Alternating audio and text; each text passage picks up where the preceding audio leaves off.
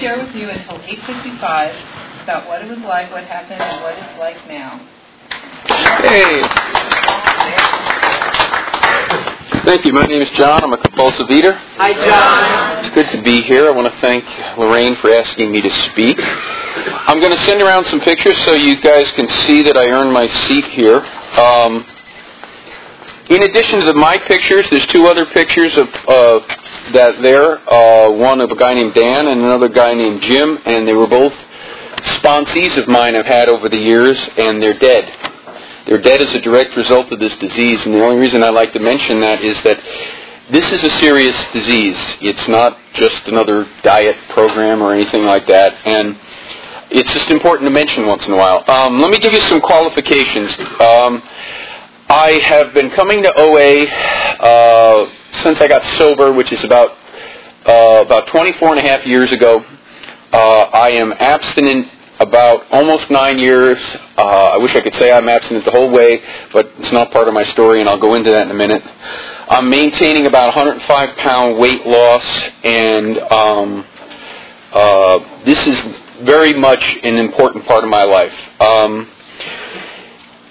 It's an interest. I'm not going to talk too much about the food tonight because you've all heard everybody tell you how all the stories, and I'm not spectacularly unique in any of that. I did all the stuff. I ate the frozen stuff that wasn't supposed to be eaten frozen. I went to the 7-Eleven and told the guy I'm going to more than one. I'm having a party. I went to different 7-Elevens so that they wouldn't know I was coming back. All the crazy stuff you've ever heard. The bottom line was nothing in my life ever worked for my food and weight problem until I got to OA. And when I say nothing didn't work, I should amend that to say everything worked. Everything worked once. Everything worked once, and then I got involved, and then everything didn't work again. And that's the main thing. And I want to take a moment because, like I mentioned, I'm in an AA for a while, and I don't think it's ever said enough in these rooms, how difficult recovery from compulsive overeating is. We want to, and I get jokes. Trust me, I go to AA meetings and I get jokes about the OA. Oh yeah, you guys and your food problem. What do we find you in a gutter with a bag of Twinkies, or jokes like that. And you know what I tell them? I say, well, if you think it's easy, sometime change your sobriety. Make it one drink at breakfast, one drink of alcohol at lunch, and one drink of alcohol at dinner. See how long you hold on to that sobriety, and you'll get an idea what we have to do in this room. And it's true. I mean, it's not that it's that way all the time, but when you're trying to get abstinent and you're having trouble, you have to realize we are addicted to a substance we have to take in our body. We can't give it up. I was a stand-up comic for a good 15, 17 years and working in clubs every night around booze, okay? I had come at the end of the show, you'd have guys come up and tell you really bad, long jokes, standing there, with a drink under my nose, and I didn't have the slightest urge to drink. But I've had abstinent meals where when I was done, I wanted to keep going. And that's why, in a lot of ways, this disease is so much harder. And yet society wants to minimize it on one hand. And the society plays such games on the other hand, I was saying to somebody the other day, I don't have any children, but I can imagine what it must be like if I had a daughter. And she sits there and she watches the commercials for the Betty Crocker and the this food and the that food and the cheese and the various things. And then they come out of the commercial back to the size zero actresses. And what those young girls must go through trying to figure out, how do I do what they tell me I'm supposed to do in the commercials and look like the people not in the commercials? And of course you can't. That's part of the insanity of this. And the society accepts that. You don't see a lot of commercials to say, go! Drink to excess. Here, do some crack. You don't see those commercials.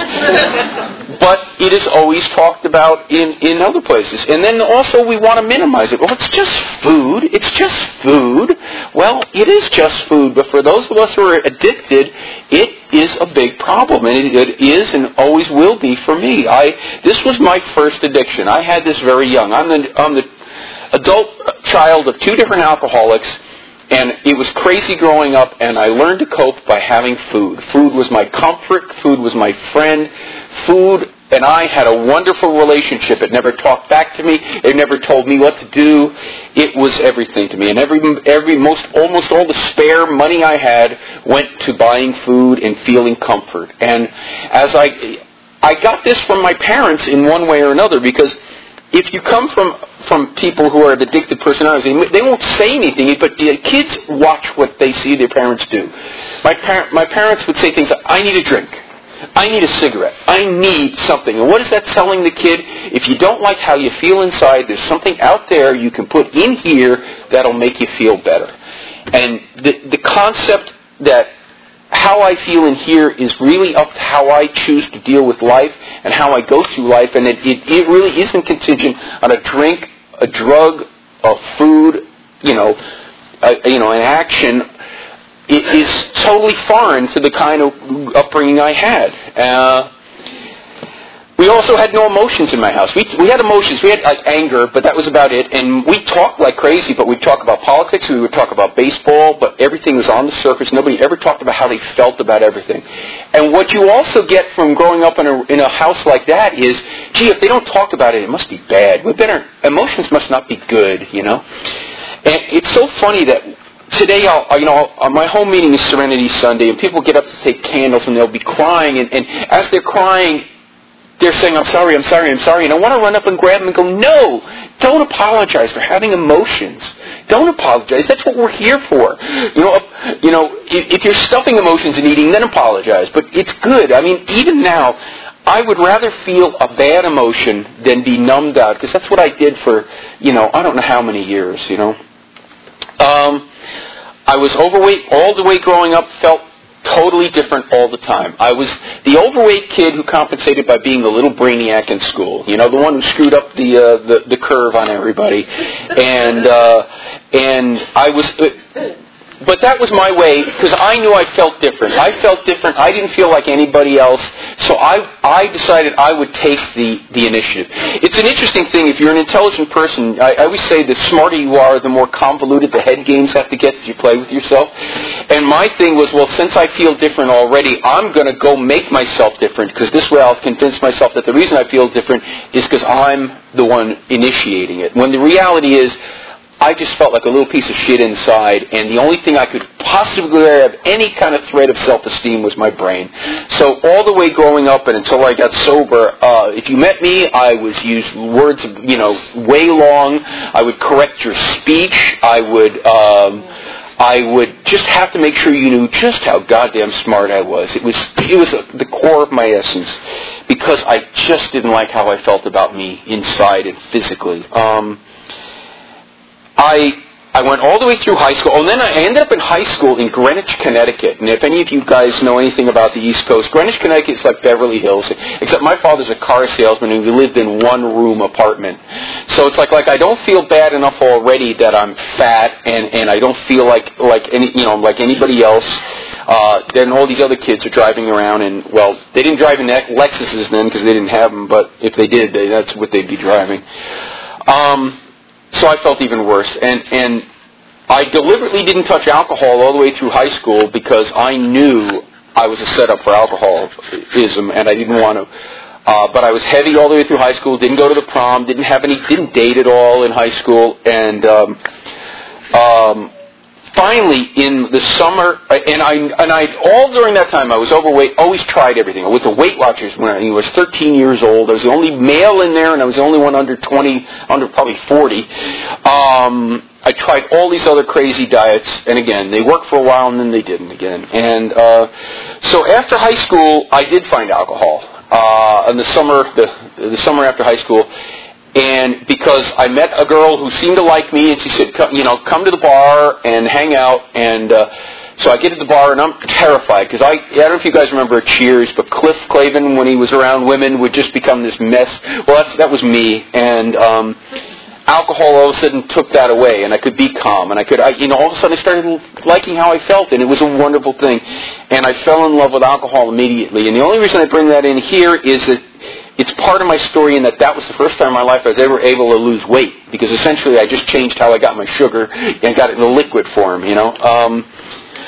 I lost weight the only way I knew how, and that was to not eat. And to not eat for like a week at a time until I would pass out. And I started exercising, compulsively exercising, and I would run until I literally would wake up along the side of the road. That was how I ran, And when I hear people talk about it being willpower, I said I can run until I can make myself pass out. So I know this is not a matter of willpower.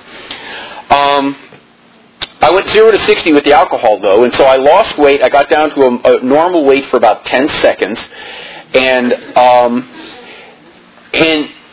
the trouble is that if you've been heavy your whole life, you have this whole idea of, if I goal weight has like gold around it and angels singing, goal weight, and that when I get to goal weight, all this stuff's going to happen, and doesn't, It happened to me there, and then later I'll tell you a little more. But then my alcohol fed off my compulsive eating, and I ended up gaining all of it back and then some, and I ended up in a rehab in December of 1980. I drank from the day John Lennon got shot until Christmas week when I went into rehab. But I was too smart. I didn't want anything to do with this God thing, okay? And the reason I got to talk about AA is that's my first introduction into the 12 steps. I didn't want anything to do with AA because it's this whole God thing, and my first sponsor said, look, it's a spiritual program, it's not religious. And I went, oh, bullshit, and we used to have the things with the 12 steps and 12 traditions, and I just started pointing. I said, see, right, God. It says God about 12. See, it's a religion. And he said the most astoundingly brilliant thing, and if you're a newcomer and the mention of God is freaking you out a little, listen to what he told me. He told me, leave it out. And, you give this genius IQ here, something that simple. It's like that science fiction movie where they put the robot in a loop and he just sort of sits there and looks. He said, right now your disease is looking for any reason to get you out that door. And God is the perfect thing, so leave it out. Don't let your disease give you a reason to run out that door. And it was the most brilliant thing the guy could have ever said. If he'd have said, oh, don't worry about it, you'll get it later, my little cynical head would have went, you know what, the cult's going to try and get me here. By saying leave it out, he took the pressure off totally. I didn't have to, and he said, you'll never be told what to believe, you'll never be told you have to do this, just keep coming, keep an open mind, maybe you'll find something you can do with it. And it was such a great, wonderful relief to hear that. The other thing he said to me after a couple of months when we were talking about the concept of God is, here's the only thing you don't understand about God, kid. You ain't it. And that was such a great thing to hear. And I know, I didn't psychotically think I was God, but, I took so much responsibility for things I didn't have to take responsibility for. There's a higher power out there that's taking care of everything just fine. He really doesn't need John's help. And I have a higher power. My sponsees have a higher power. My friends have higher powers. My mother has a higher power. And it's not me. And what a relief. And to just take care of myself. And he started getting all of the basic things that this book talks about. And this is my original big book I've had since 1980. It has Don't Panic on the front, which, for those of you who don't know, that's the Hitchhiker's Guide to the Galaxy. And this is my Hitchhiker's Guide to the Galaxy. The thing he really got home to me is the concept of the Serenity Prayer. If you take everything in this book, and some of you guys I'm sure have cooked in your time, you know what they call reducing. You take something, you keep boiling it down until it gets down to a sauce. Well, if you boil this whole thing down, it gets down to the Serenity Prayer. Accepting the things you can't change, the courage to change the things you can, and the wisdom to know the difference. And my old sponsor my second sponsor I had later said, see this right here, kid, the skin? That's the wisdom to know the difference right there. Skin in, stuff you can change. Skin out, stuff you can't change. And it was a great thing to think about, that I can only really take care of myself. I can only really I am powerless over people, places, and things. I spent so much time trying to influence people all the time, and influence events, and influence a lot of stuff, and it was a lot of wasted time, because I have minimal impact on anybody in any given day, and it's taken a long time and a couple other programs to get that. it's an amazing thing to just sort of get, I just really need to work on myself. And I'll tell you that's one of my default things now. Now, you give up everything else. I want to get out of myself constantly. And one of the ways I get out of myself is by getting into everybody else's business about everything. And I have a sponsor who is, in this program, who's constantly saying, John, worry about yourself. Don't try and change the world. Just worry about yourself. And it really is the essence. The whole higher power thing. I came from a very dogmatic religion, and the higher power I had, when I think about what I was given, was essentially not much unlike Santa Claus. I'm going to give you a list, God, and if you give me everything on this list, then I'm going to believe in you. And another thing I heard from a sponsor early on was, he says, take a look in those steps. It only talks about the prayer in terms of praying only for knowledge of His will for us and the power to carry it out. It doesn't say go make a laundry list. It doesn't say pray for this, pray for that. And that is the choice. No, I don't tell anybody how to do this, but for me, that's the way I do it now. when something happens, I don't sit there and try and figure it out anymore. I've been in this, what is essentially called the Joe and Charlie Big Book Workshop for about 9 months now. I forget how long it's been going. And one of the wonderful revelations recently, we were going over the 11th step, was, if I'm praying for something, I really am saying I know what's best for that person. Or I know what's best in general, And the longer I'm around, the more I get what my old sponsor used to say, because I came to him with this whole list of how can there be a God when there's a Holocaust, when there's a crack babies, when there's this, that. And he said, John, if you could understand that, you'd be God, And if you can just accept that this is not stuff you are privy to, and you don't know, and I don't understand all that stuff. All I know is I just worry about myself now. And the key for me has been this program as outlined in this book. It's so funny. I came in, what happened after I got sober is I slipped once, and then I got sober again, and I went to my sponsor and I said, I got to go do something about my food problem, because by then I'd heard about OA and everything. And in AA they were like, oh no, here, have another donut, And I said, no, you don't understand. These two things are intertwined. And what he said to me is, look, I told you what meetings I want you to make a week. If you want to go do another program over and above, as long as you make my meetings, I don't care. And I said, okay, that's a deal. And so I got into OA. I fell in love with OA immediately, because all of a sudden everything made sense. I'm an addict with the food. Okay, that's why I can't do these things. And so much of it made sense. And it was a sort of a simpler time. We had the original Dignity of Choice, which had 6 food plans. I picked a food plan. It was a diet. I was struck abstinent. I joked. I said the abstinence fairy hit me, and I was struck abstinent, and it was so easy. And I was good for a year or two. At that time, I had just started another career. I had been working as magazine editor, and I started doing the stand-up comedy at night. And all of a sudden, after having gone to all these OA meetings, I didn't have any time for meetings.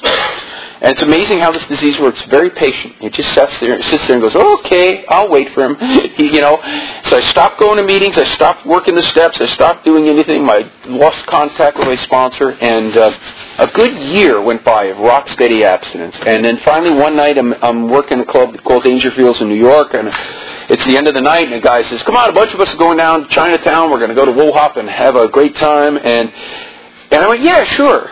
And within a couple of weeks, I was back to doing the kind of stuff I had done. I joked, I called my car Meals on Wheels. When I was drinking, if I made a hard right turn, you could hear bottles clinking under the seat. But then later, when I was dealing with the food, you could hear cellophane crinkling, Anyway, I was off on a massive relapse, and I gained a lot of weight back, and then I couldn't come back as my ego, because I had gotten this ego thing, because I'd lost a lot of weight. I was in my mid-20s, I got the metabolism of a hummingbird. I lose the weight like that, and back east, somebody's lost weight, and I can talk pretty well, so I really got on an ego trip about that. And then I couldn't come back for a while, and then when I came back, I couldn't get abstinent. And I couldn't understand. I kept trying, and I couldn't understand. And what I know now was what finally came to me after I don't know how long was, I said, I don't understand. I'm doing the exact same stuff I did the first time, and it's not working. And a little voice, and I know these little voices that say things that I'm not expecting, said, maybe you didn't do it right the first time. And it was absolutely right. And I look back now, and I've seen this after 24 years. I did a quintessential OA thing. I think everybody gets that one grace abstinence, or a lot of people get that one grace abstinence. And you can screw it up 6 ways from Sunday, but it'll still work pretty well. And you know why? Because it's the same as every one of those diets I did the first time. OA the first time is no different than any of the other diets I did the first time, because I come in and go, okay, just tell me what to do. Well, that's what I did the first time. But then, now I'm starting to think, and I know better, and I know this and I know that, and that's when my own best thinking got me 105 pounds more than I am. And if it were a matter of intelligence, I would have been able to get it. But, it says right in the book, knowledge of our disease alone doesn't cure us. And that's the other reason this program is so much harder, I believe. I've said, I've seen a lot of people slip in AA. They go out, they drink. It's not a perfect program, but damn it, when somebody slips in AA, they know they've slipped.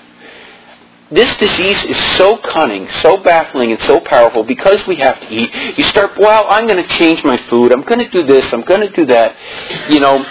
And I remember, I've done this comedy show, I don't know how many times, and one of the things that gets a big laugh, but it was something I actually said to myself as I was going through one of those, I'm redefining my abstinence moments, and the line came out, no, you've broken your abstinence, you're redefining your honesty.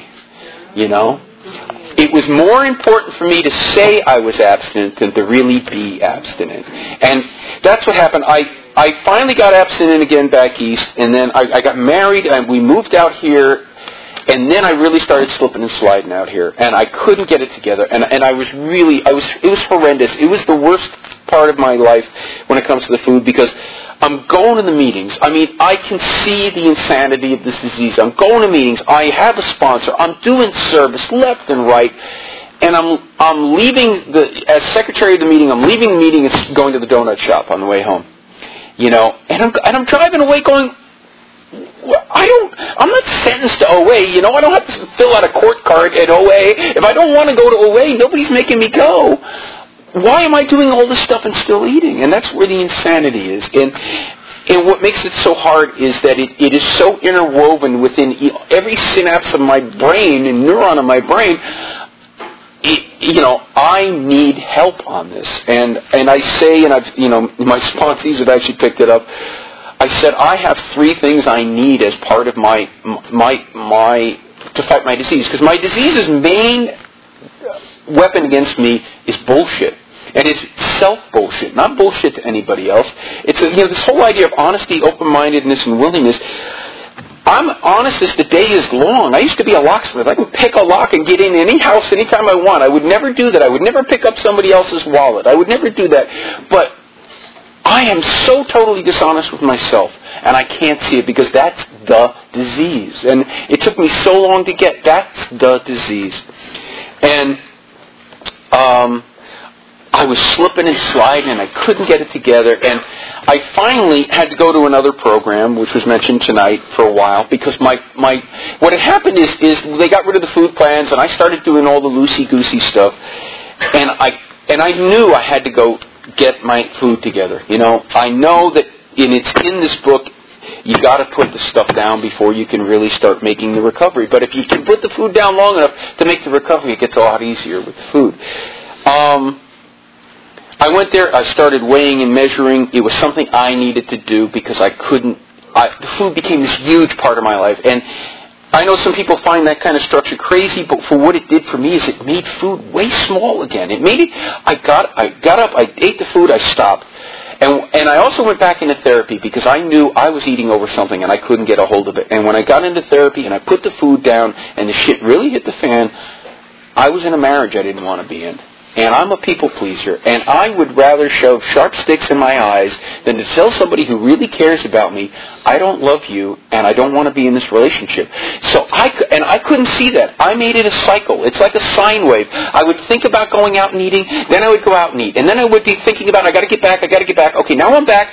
Now I got to lose all the weight that I gained in time I'm back. And then just about the time I've lost it all and I'm back at maintenance and it's quiet again, I start the whole cycle all over again. Because what it is my food is this huge thing I wheel in between me and my real problem, which I don't feel I have control over, because in the back of my head, when I'm ready, I'm going to do this, It's so hard because understanding the first step with food is tough. It's taken me years to get the concept.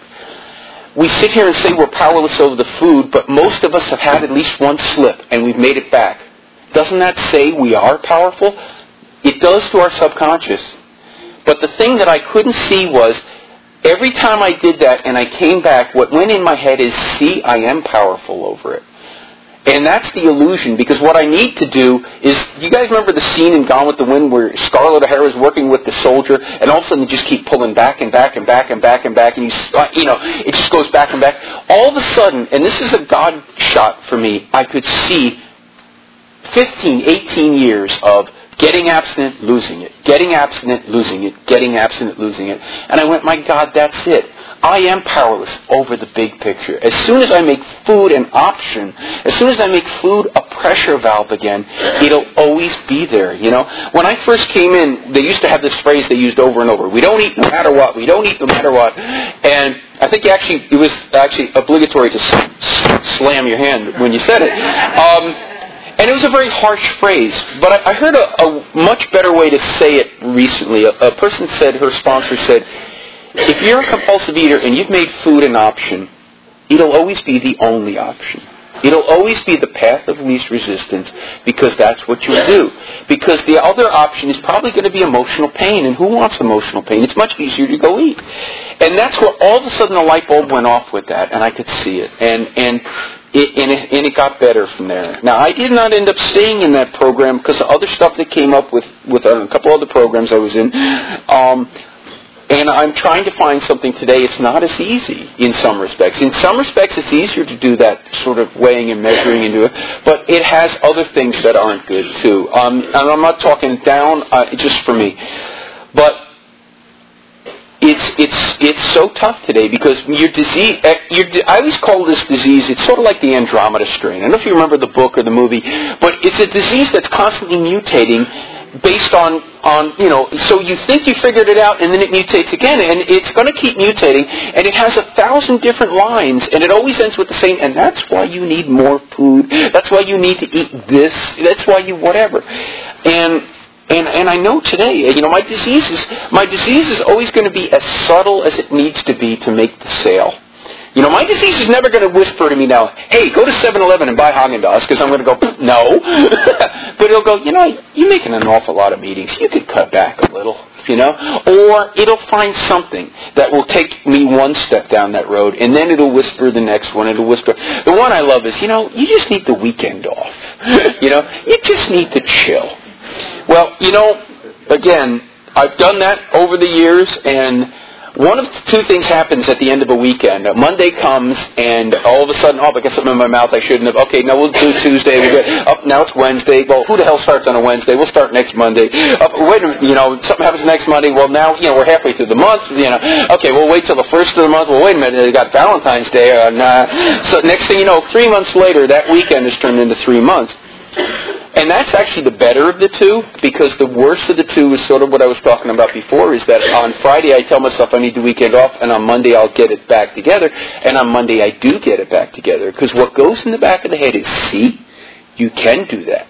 And that just sets up next Friday, or 2 Fridays from now, or 3 Fridays from now. And it's what makes this disease so cunning, baffling, and powerful. And for me, I still have a couple of things, denial busters. My denial busters are a sponsor and 2 scales.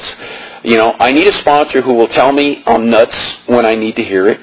A food scale, which I don't use as much as I used to, but I need to know what a normal portion is, because I can look at a Morton steak and say, yeah, that's 4 ounces,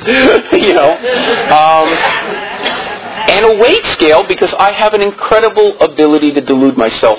I can manage to always look here, because I don't gain a lot of weight here, and I can wear loose clothes. And I need a scale, because, I can tell myself I'm doing great, and I get on the scale and it's going up and up and up. And I either have to say, okay, well, gravity's no longer a constant, which I suppose it's possible, or I'm screwing around with the food. And to me, that's where this program is so important. And to get to the most important guts, of course, is this, is the book and the steps, because it's the real key. In here on More About Alcoholism is the absolute crossroads of everything that I need to remember about my disease.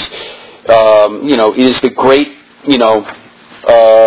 the idea that someday he will control and enjoy his eating is the great obsession of every abnormal eater. At some point in the back of my head, that voice will always be there going, one of these days you're going to be able to, have this or have that, and I know that's not the key. But I want more than that. This whole hoopla has been going on over this guy who wrote this book, and I actually have a book coming out about my compulsive eating called A Million Reese's Pieces, but that's another story. A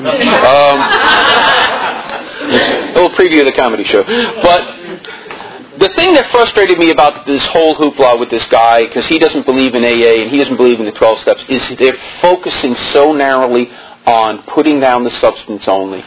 And I'm thinking, you're missing so much more. In other words, if this was just about that, there's 1,000 diets out there, but it's about changing this. There's an engine in here that is constantly chugging away, that drives my eating behavior. And if all I do is put the food down, all I've ever done is throw the whole sucker in neutral.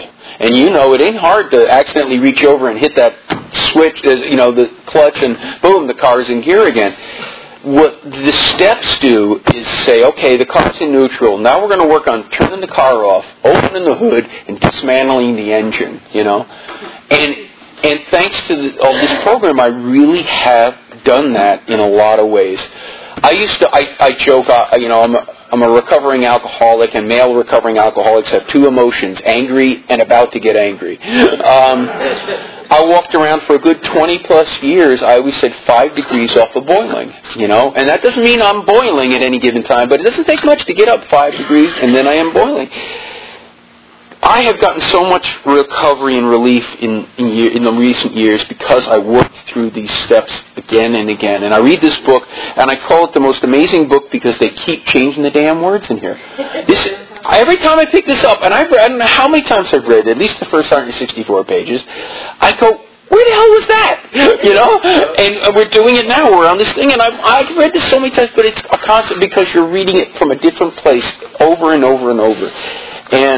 And I need to, one of our founding fathers in our country used to say the price of liberty is eternal vigilance, and I think the price of abstinence is eternal vigilance and working this and continuing to work. If this were just a matter of putting down the food and being miserable, I'm sorry, I'm going to go eat. I can understand, but the idea that, and anybody who's struggling right now, it is so important to put the food down, but then to get to work on this, because if you do, it won't be hard forever. When I first came to AA, I remember saying to a guy, I have no choice. I got to stop drinking. I'm throwing up blood. I can't feel my right arm on any given day. I got to stop. I can't. But I'm going to be miserable until I get the guts to blow my brains out. Because I couldn't conceive of a life where the thing that got me through life was this substance that if you took it away, it was going to be a miserable existence. And I had the same thing with the food. And what I needed to have is the hope that this isn't going to be this way. There's people out there for whom food... I got a friend, I was working with him one day, and he turns to me at about 2 in the afternoon, and he says, I haven't eaten today. And I just want to go, bam! Because he's that kind of person. He doesn't think about it. Yet, you can get... I've had those points of grace in my life. But, it's an interesting thing. Jack and I always kid about this. There's a great pamphlet, AA pamphlet called Member's Eye View to Alcoholics Anonymous. And it's one of the greatest pamphlets because it's written in a conversational way that I can read. And I just want to read you something it says. It says, AA treats the symptom first.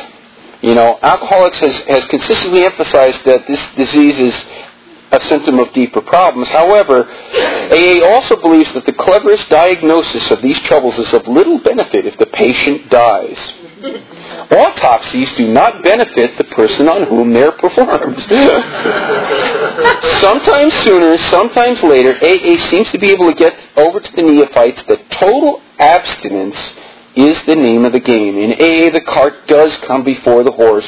The first step is still the first step. No newcomer's ever left with any doubt that he can only begin recovery by staying away from the first drink. And I really, truly do believe that it is sort of a chicken and the egg thing, but that this is where you have to start with it, And I think about now, all these years I've been in, I would say, up until, what happened was 15 years ago, about 9 years ago, I got my abstinence back after those first 15 years.